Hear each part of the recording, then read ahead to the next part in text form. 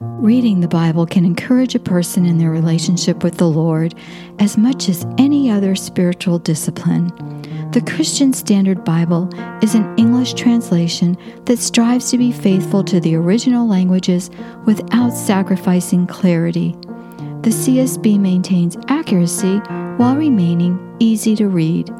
It is a translation that pastors can feel confident preaching from, and the person in the pew can feel comfortable reading from in their own devotional time. The Word of God is living and effective, transforming the hearts of people, and our hope is that CSB is useful in more people being encouraged to read the Bible and share it with others. Learn more at csbible.com.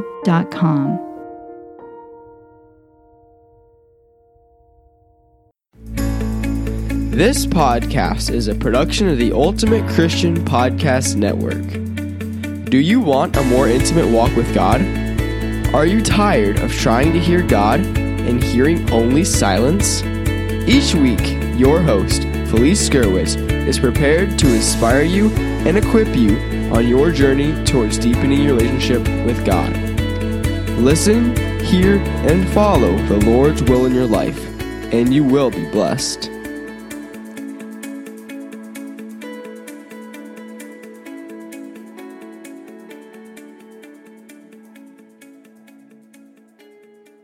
Hey everyone, and welcome. This is Felice Gerwitz with an episode of A Few Minutes with God. The name of this episode is Second Chances, and this is episode 77. And you can find the show notes at afewminuteswithgodpodcast.com. And I want to give a shout out to CSB, that's the Christian Standard Bible, which is an English translation that you'll want to check out. You can find more at csbible.com.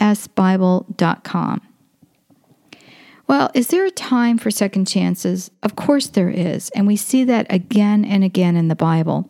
We find the opportunities in our own lives to try for a second time. We are close to a new year as I record this episode, and one of the traditions is making a New Year's resolution. And friends, for years, and I'm not afraid to admit this, I would not do it because I was afraid of failure. If you don't make a resolution, a plan, and attempt to change, then guess what? That is a failure. I used to think there is no failure doing that, but there is. Just the simple act of not doing anything, in truth, is failure. We must strive to make gains each day, to grow in our faith, in our relationship, and be present for those around us. And you know, that's a term that's bantered around, to be present. So many times I see people so distracted. And I am not a big device person. I talk about that all the time on a different podcast. You know, I call them the devices, and that is anything that's electronic. So a television, an iPad, a phone, a computer, whatever that device is, a tablet, you know, a Kindle, whatever that device is so distracting, especially when you're around people. It's commonplace now to go to dinner and see everyone pull out their phones. Some people have their phones at the table during a meal, and they're not even talking to each other. And if they want to talk to each other, they'll text each other or Snapchat or whatever the heck they're doing, Instagram. Friends, we must be present. When we are with our loved ones, we need to put away all distractions. And if we take them out briefly to answer something that we must answer, then we need to apologize. When we make a plan or a resolution to change our behavior or bad habits, we're trying to become a better person, not just for ourselves, but for those around us. You might be the only Jesus someone sees that day. Do you realize that? Some people are so broken, and just your smile or a kind word can bring them a little bit of peace and hope. And if we're not in that frame of mind, how can we bless others? The Bible is a wonderful example to use for ourselves to see the way that we were redeemed, and also to see how we can live our lives. Much importance is put on Moses in the freeing of the Israelites from oppression. And we know the story, right? The Israelites at first could not leave behind the idols. And, even after Moses gets them out of Egypt and they flee, and yet they took stuff with them. And some of the things they took were the idols of the Egyptians. And we learned that not only did Moses go up to the mountain of Sinai, but he went up there twice to get the 10 Commandments. Not one time, but twice, because the Israelites were so hard of heart. How did they get hard of heart? They embraced an alternative, a false god. They embraced something that was not the true God. They thought by setting up their little idols that they would be freed or they would be protected. And they paid a huge price for that. I feel like they were in a bad habit. And we all get into bad habits and we have the hardest time letting go. So the people of Israel wandered in the desert for 40 years until they were shown the promised land. This was definitely a trial by fire. Yet they were God's chosen people. Did you ever wonder what happened once they were in the promised land? Well, you can read about it in Nehemiah chapter 7 and then 8. In this passage, it tells us that Ezra the scribe was asked to bring out the book of the law of Moses, which the Lord had given to Israel. And he read from it in the town square in the presence of men and women, some who were specifically named in the scriptures. Listen as I read this part in chapter 8, verse 5.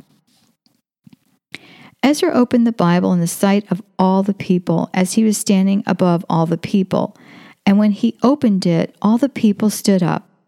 Then Ezra blessed the Lord, the great God, and all the people answered, Amen, Amen, while lifting up their hands. Then they bowed low and worshiped the Lord with their faces on the ground. What a difference from their ancestors. What a difference from the people who did not want to give up their idols and listen to the 10 Commandments. The 10 Commandments were called the law of Moses because Moses brought them down, but they weren't Moses' law, right? They were the law that God gave, and he inscribed himself on the tablets. What a change. Because what? Because they suffered. Because they were suffering, and they were the descendants of those who finally came out of the desert. And these people, the Israelites, were so overwhelmed by the word that they prostrated themselves on the ground. This was an opportunity for the people of Jerusalem to change their ways. Wow. What a different reception to the 10 Commandments to the people who had wandered.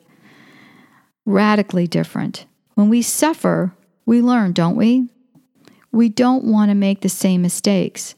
And the people of Israel had just returned after generations in exile, so living according to the law would be something that they were interested in, so interested in that they bowed and worshiped the Lord with their faces on the ground.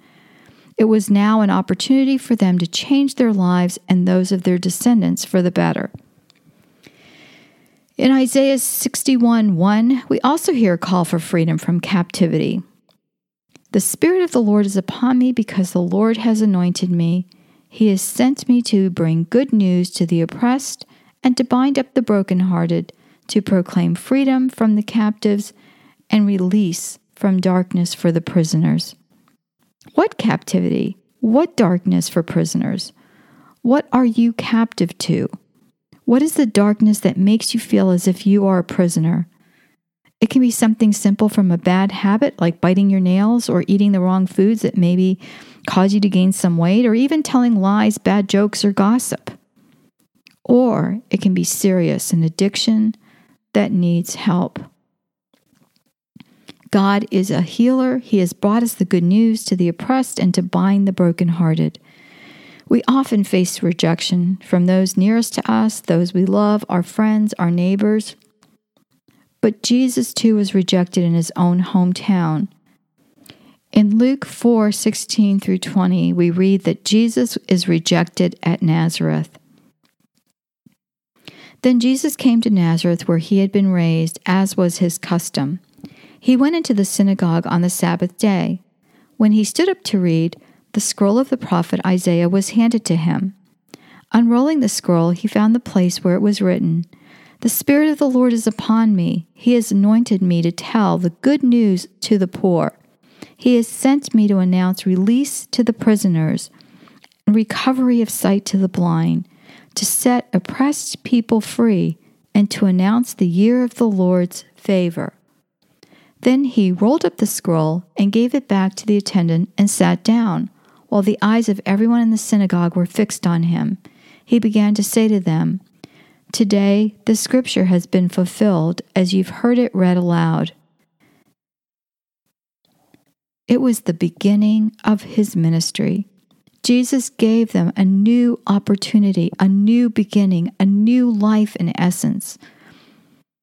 While many in this town and many in his town rejected him, we, my friends, have a choice. It is a free will choice. Will you be set free by the power of Jesus Christ? Will you let go of past hurts, of those you can't forgive, or of all the ways you keep thinking about the way people have hurt you? Friends, we need to let it go. Life is not fair, and we only get one life to live. So how do you choose to live your life? Let's pray. Jesus, I choose you. I choose you every single time. I am thankful, Lord, and I give you all the praise and the honor.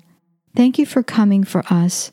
Thank you for setting us free from oppression and from slavery.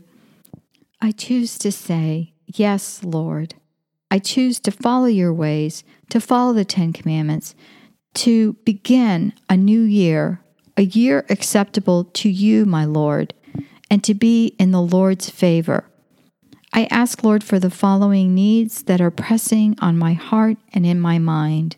Thank you, Lord, for your miracles, and I know you can work miracles in my life as well. I thank you no matter what the outcome, and I pray this in Jesus' name. Amen. Thanks for listening to the podcast, A Few Minutes with God. Please visit Felice on our website, afewminuteswithgod.com, and your podcast page on afewminuteswithgodpodcast.com. There you will find the show notes for today's episode. This podcast is a production of the Ultimate Christian Podcast Network.